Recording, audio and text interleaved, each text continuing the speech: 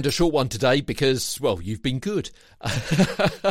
Sloppy speech is our subject du jour. Good diction doesn't usually matter, as I've said several times in several different ways, such as in episode 263. What's important is whether your target listener is getting a muddled message. And if they are, you're not communicating with them. And you need to consider whether how you deliver the story or the script or your diction is at fault.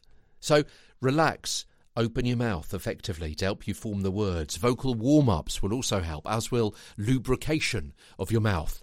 And I don't mean gobbling down some KY jelly. Please do not gobble down KY jelly. When I say lubrication, I'm talking about hydrate, mate.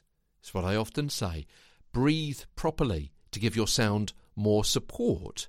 Yeah, because that may be why you're sloppy with your speech. But don't overdo the elocution. You want to sound conversational, not jerky. Because if you sound jerky, you'll sound like a jerk. Sloppy speech, the topic today. Stammering, the topic tomorrow, as Get a Better Broadcast Podcast and Voice Over Voice continues. From London, I'm Peter Stewart.